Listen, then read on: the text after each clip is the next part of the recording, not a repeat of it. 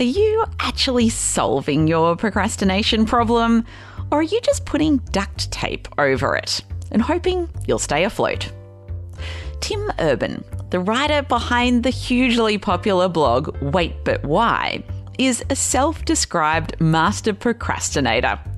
He even delivered a very popular TED Talk on the topic, in which most of the speech was about how long he procrastinated on writing the speech.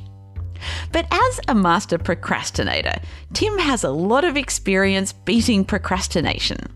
And now his focus is on beating his bad habits for good, not just for now. So what are the procrastination beating strategies that have helped Tim the most? My name is Dr. Amantha Imber. I'm an organisational psychologist and the founder of behavioural science consultancy Inventium, and this is How I Work, a show about how to help you do your best work. On today's My Favourite Tip episode, we go back to an interview from the past and I pick out my favourite tip from the interview.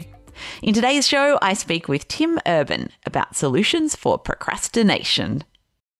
I think there's two categories of solution here.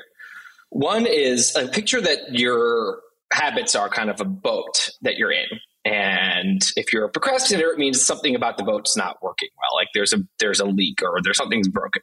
And so the two categories of solution for something like this are you repair the boat in a permanent way, like you actually fix the thing and it's fixed, or you put temporary duct tape or something over the hole and it's not permanent.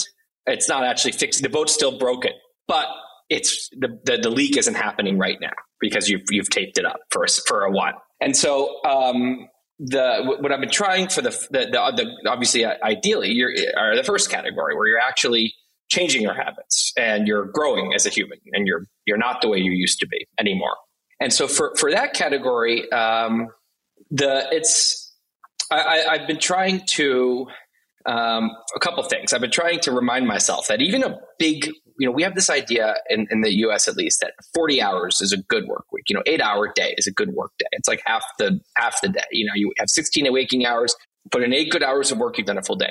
If you actually go into most people's offices or most people's workplaces who say they work 40 hours a week and you look at what they're actually doing and how much of that is really on deep focus on real work, the number's usually a lot less than 40. And I would say I've found that, I think as a writer at least, if I put in 3 deep focused hours, that's a great day.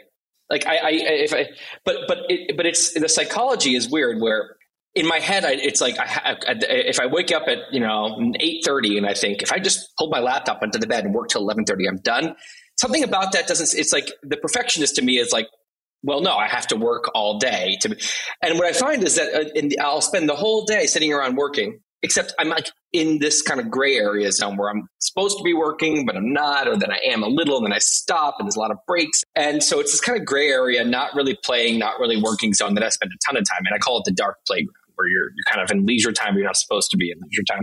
I will put in huge amounts of hours each week. And then I'll find that in the end, if I really were honest about how many of those are real hours, it adds up to about 3 hours a day at a really good week. So the point is, what I'm trying to get better at is less of this permanent gray area between work and play and more like I am going to get my 3 hours done. And the psychology of that to be like, instead of, thinking I have this whole work day ahead. No. If I just wait 3 hours, I'm free for the whole day. But really doing those 3 hours because it compiles. That's 15 hours a week. That's 60 real hours a month. You can fly through projects. And then genuinely on the other side of it, having playtime. So it's turning gray to black and white, where you're not just doing one side of the yin yang, but you're actually doing the other too. You're genuinely playing when you're giving yourself guilt-free off time, where you're doing high quality stuff and you're having fun and guilt-free fun. It recharges your battery for the hardcore work zone the next day. So it's either going to be a hardcore work zone or nothing at all. That's where I'm trying to get. That is much more effective than kind of sitting here all day, not, kind of working. So there's a bunch of things. I have a bunch of strategies like that. Now the second pile of strategies is the duct tape, right? And so what I'm trying to do is, while I build that habit, for example, is I'm trying to duct tape the boat into that habit. I have a colleague, Alicia, and she is the WaPOY manager of lots of things, the one WaPOY employee, and she does like a million things. And one of the things that her job entails is dealing with my flaws and like procrastination. That's why my procrastination has very much become her problem. And so one of the things that we've been doing, which has been great, and again, it's treating myself like a baby, but sometimes that's what you need to do, is we have either in person or on Slack video, 9:30 to 12:30. These 3 hours in the morning.